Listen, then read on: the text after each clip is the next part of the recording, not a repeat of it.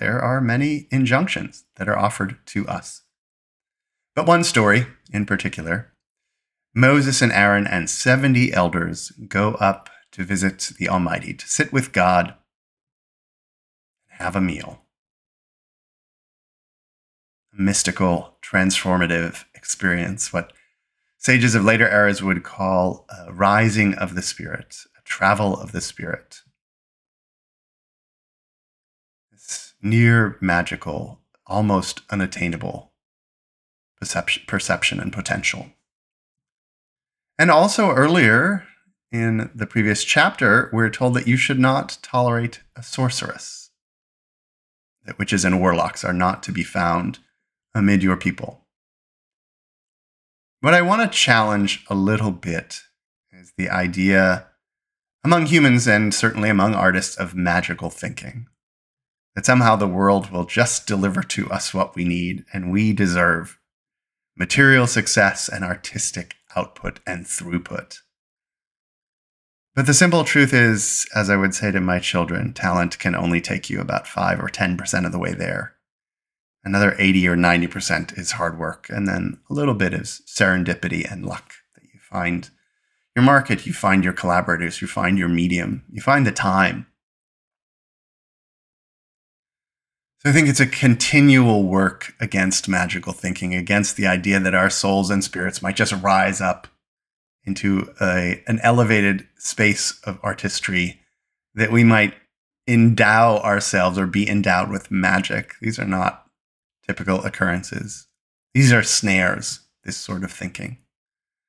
The idea that we can just wait upon inspiration and wait for art to arrive to us like magic. But it is not. Shocking to me as I proceed in my work, how much hard work goes into making good art.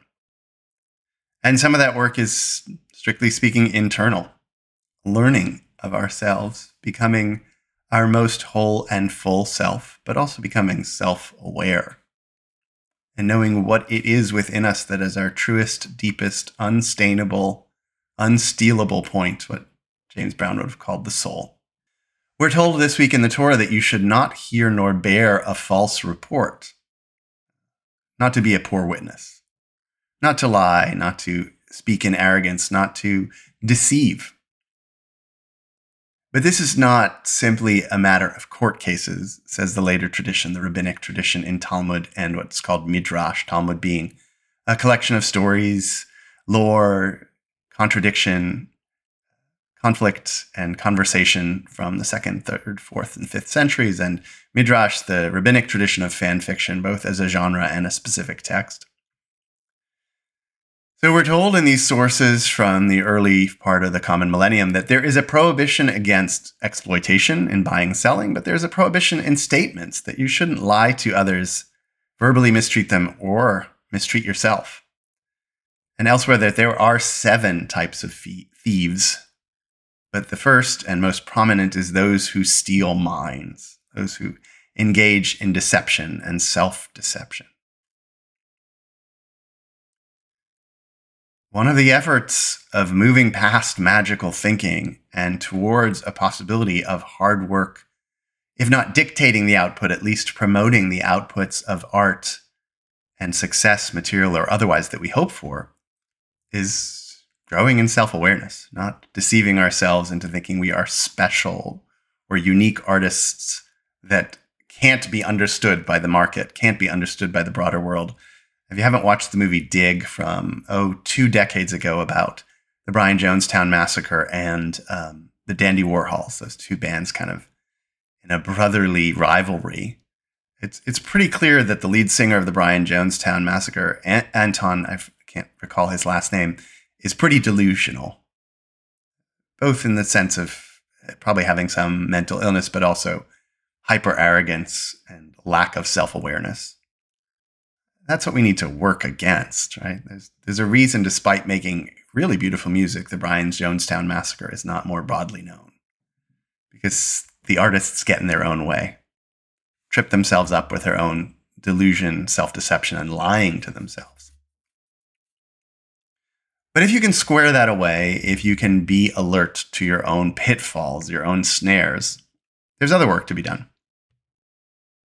There's the work of cultivating one's own voice, the work of not being led astray by voices around you, the work of not succumbing to the demands of the market any more than absolutely necessary, of not letting one's art or photography, for example, be influenced by what Instagram is asking for, but to make something that is true, authentic, and truly you. So we're told in Torah this week, in Hebrew scripture, that you should not incline after the majority. What a great statement for an artist. We're so desperate to be accepted, to be known, to find audience, that we might ape what came before. We might orient our song or our sculpture to what's already known, to what's popular, frankly. But as Rick Rubin points out, the audience only knows what came before. It doesn't know what's coming. So these are fool's errands. These are a kind of magical thinking, to incline yourself to the majority, to try to be popular, whether you're talking about junior high or in the recording studio. You shouldn't, as our sages point out, be influenced by the fact that the majority thinks differently than you. That's what makes you an artist, a unique viewpoint, a distinct perspective, an ability and have sensitivity and empathy and compassion to understand your own perspective, but to apply it broadly, not to be influenced by the majority. And this, says one of our sages, applies even if you know beforehand that they won't accept your viewpoint, but the common person will accept the view of the majority. You should still hold to what you believe. Unfortunately, we all know cases of art that are only embraced long after the artist's death. That there are albums that were made the year before I was born. Oh, let's just be honest about it. It's Pink Moon by Nick Drake. They were never commercially successful in Drake's lifetime, but have meant something deeply to me 30 and 50 years later. They might not accept you. And you don't have to be harsh or self-deceptive, arrogant, or self-destructive when that happens. But you do have to hold to that small, still voice within you that leads you to both compassion and passion, that leads you to self and other. We're told in the Torah that you shouldn't side with the mighty or the poor, which is a way of saying, as David Brooks points out in his new book, you have to have compassion for all. You have to be able to do perspective taking, especially through the conversation with others and the awareness of cultural and scene. You have to be able to hear. You have to be able to listen and express and know of. Neither to side with the mighty or the poor, but at all times also to be alert with compassion to the vulnerable. We're told here and elsewhere not to oppress those who would be strangers among us, not to oppress a convert, or sojourner, or an immigrant, not to oppress a widow or an orphan, those who are vulnerable in society. And great art quite often has compassion, has empathy, sometimes just pity, sometimes concern, sometimes a looking out for those who are not like us, who are dismissed, stepped upon. Even the part of us as artists that is crushed by the machine. Converts, says one of our sages, are chosen in Torah to represent the vulnerable because once one converts, once one becomes part of a new society, a new people, a new citizenship, you don't have any protections of family, a family of origin, of community of origin. You are left standing alone. These are the people art needs to reach. These are the people art needs to be for, not just the mighty, not just the poor, but the vulnerable, those who are of broken spirit, those who struggle. We have the potential to reach them, to bring them uplift, to bring them a pop song, to bring them a dark melody, to help them through the valley of shadow, to support those who need our love through our arts making. First of all, ourselves.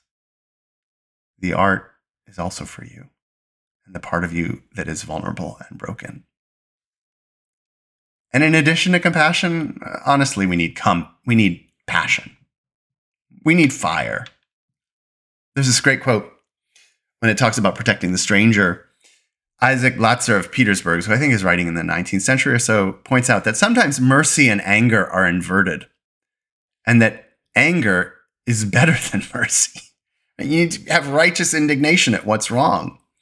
He says, if you see a person battering or inflicting suffering on a fellow, a cruel person would do nothing, but a merciful person would be furious.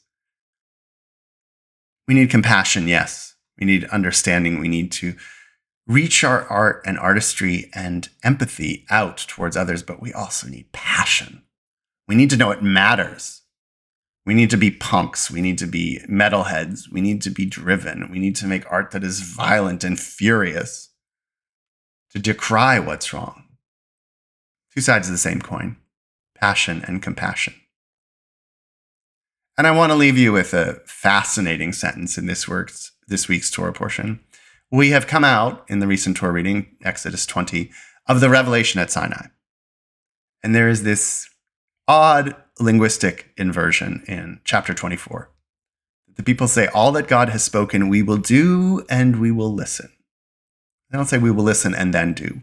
We will say we will do it and then we will hear it. That's a good artist's motto sometimes. You can't just wait for the conditions to be just right. You can't have all the information. You can't completely learn. Art school will never be long enough. Sometimes you just got to do. You've got to step out, step past the magical thinking, step past the self-delusion, step past the favoring of the right or the wrong, the rich or the poor, learning with compassion and passion to just do, to create, to make. That's your task.